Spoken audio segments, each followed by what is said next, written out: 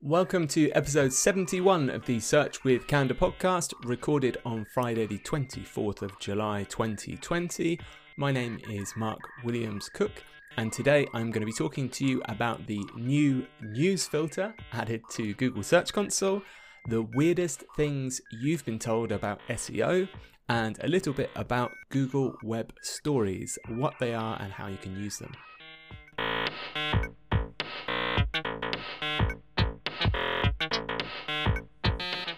We'll kick off with this short but hopefully helpful piece of news.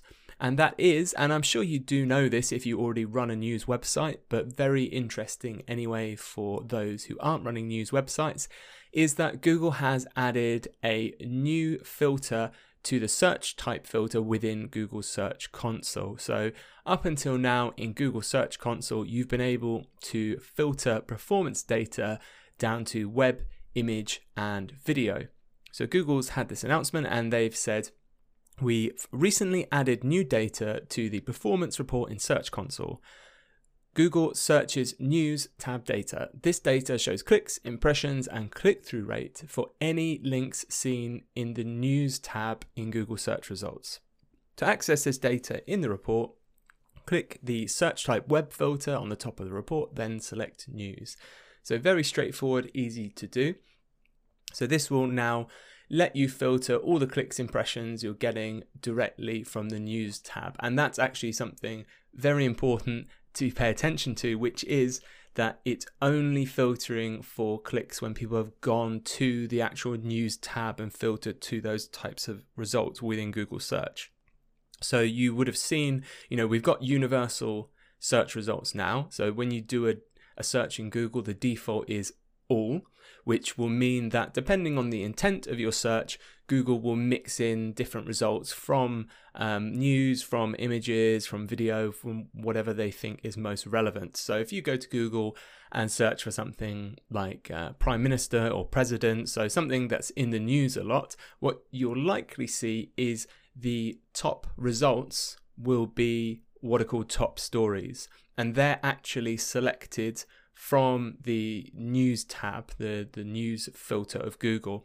So this report filter will not show you clicks that have happened on top stories. So top stories being news stories that appear at the top of search. So it's I'm not really kind of sure how that would affect the analysis at the moment, because you're still then splitting that tracking of clicks over two different sets of results, because you need to have a news feed to appear in those top stories, but Google's not going to count those clicks under news. I'm sure there's a way to reconcile that, and I guess it does make sense if you're still trying to split the difference between people clicking on what you would class as kind of search results versus going into the news tab. But very important to know. And it looks like this data has started to populate from June the 30th. So if you have got a news feed, you can check that out now in Google Search Console.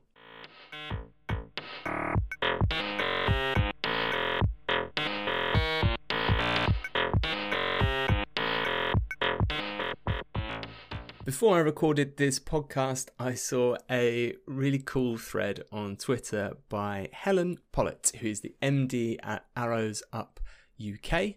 And she posted, "What's the weirdest thing a client or colleague has told you, in quotes, helps with SEO?" And there's some really nice suggestions in this thread. So I thought it would be fun for us to pick through some of these answers people have given. So I'm just going to go through my favorites here. So Natalie Mott has said that linking out helps SEO directly.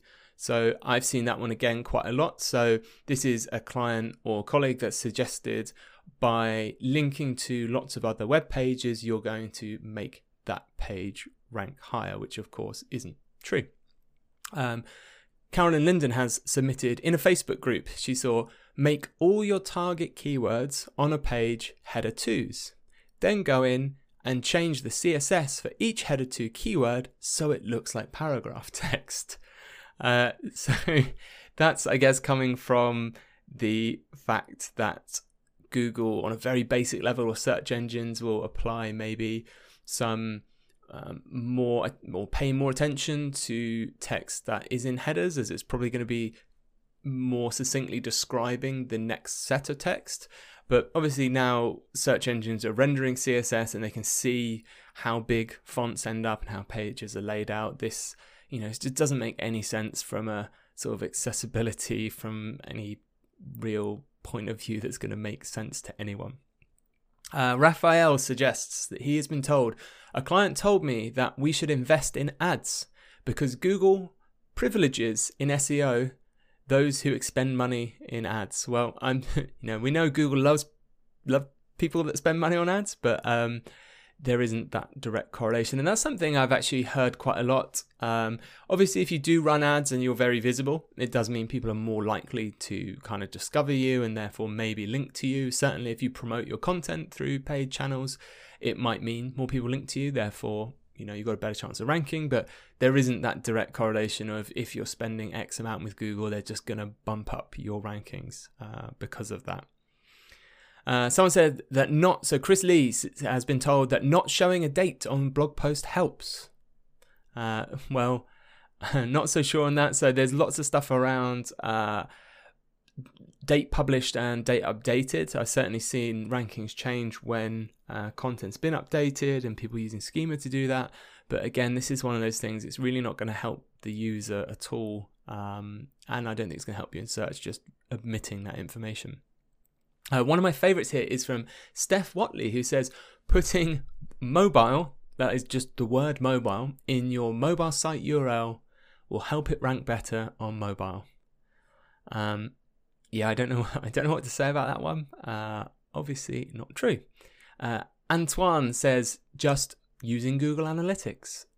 So again, that's something I've heard, which is that there's a belief that if you just have Google Analytics on your site, that your site will rank better.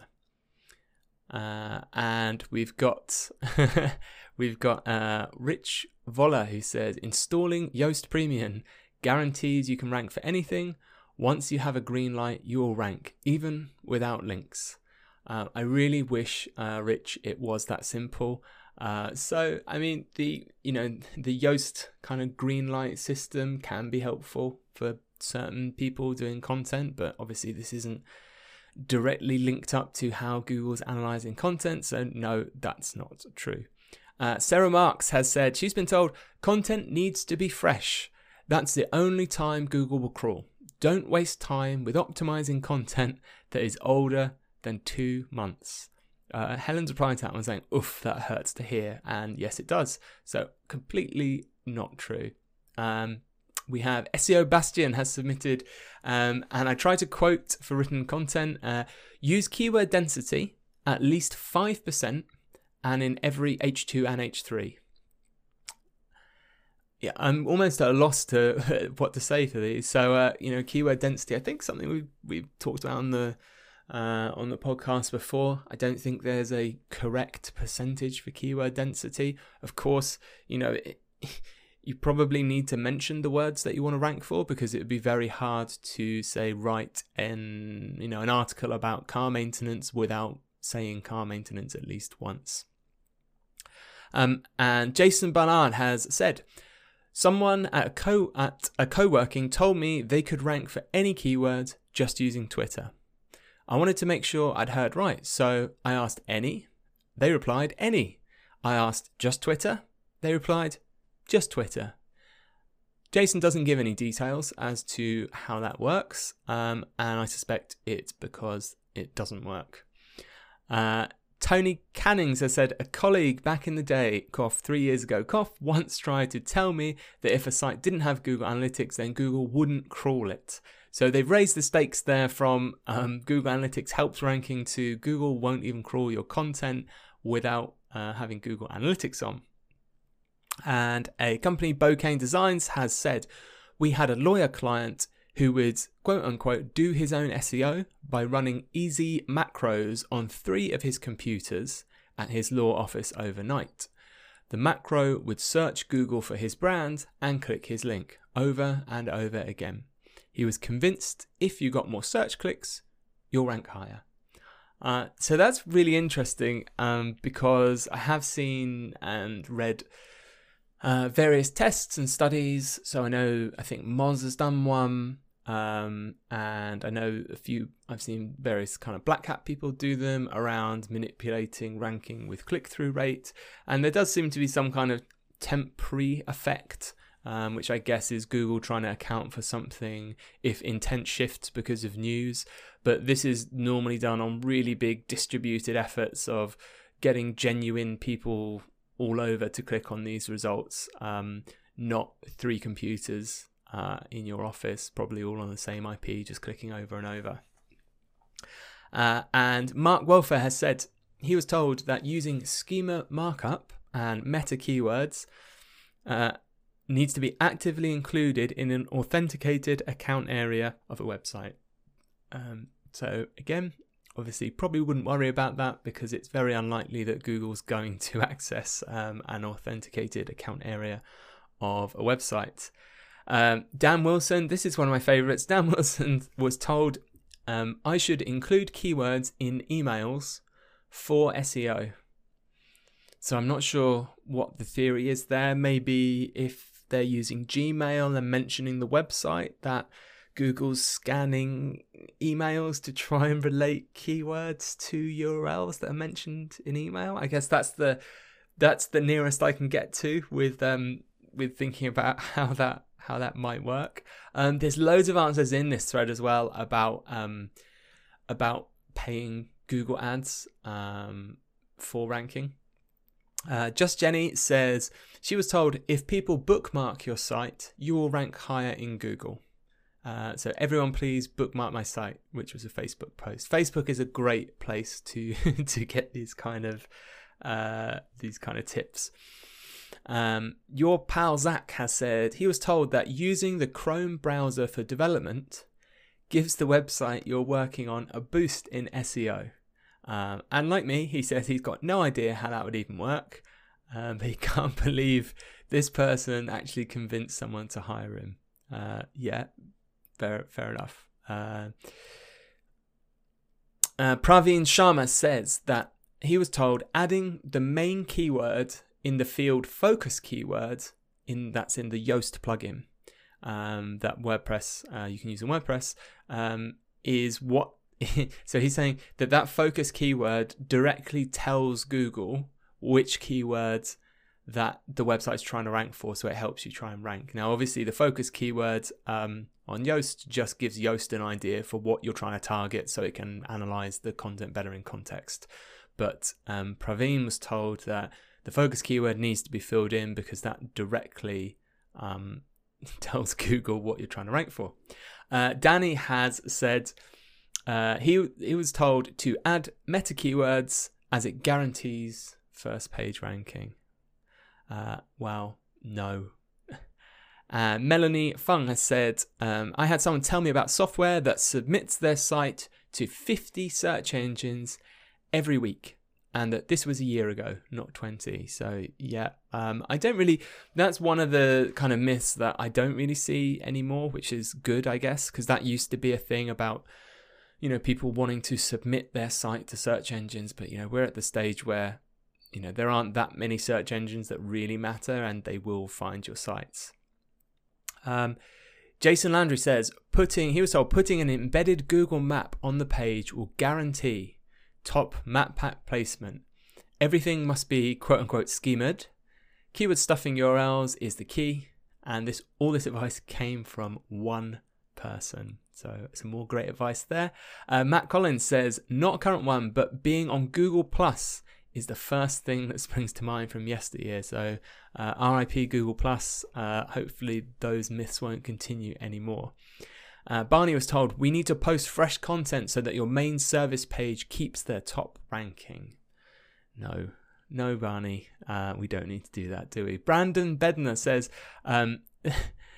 smashing an iPhone whilst reciting a Google worshipping chant supposedly gets you to page 1 instantly. That's actually, I think, out of the suggestions here one of the most sensible.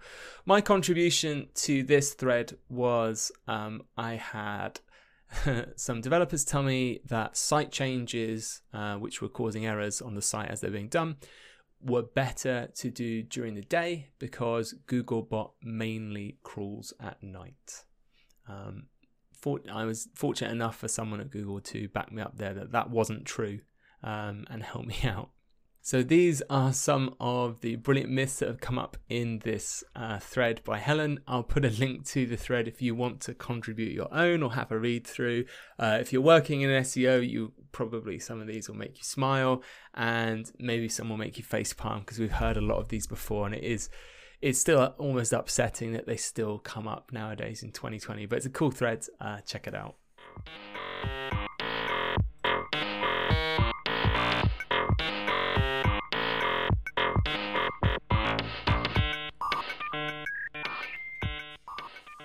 I wanted to finish this episode talking about Google Web Stories, and specifically a new WordPress plugin that's caught my eye.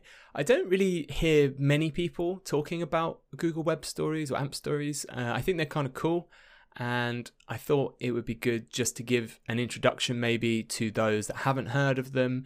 And even if you're not particularly kind of deep into doing SEO and stuff like that, if you've got a WordPress site, this is now something that you'll be able to take advantage of and do quite easily.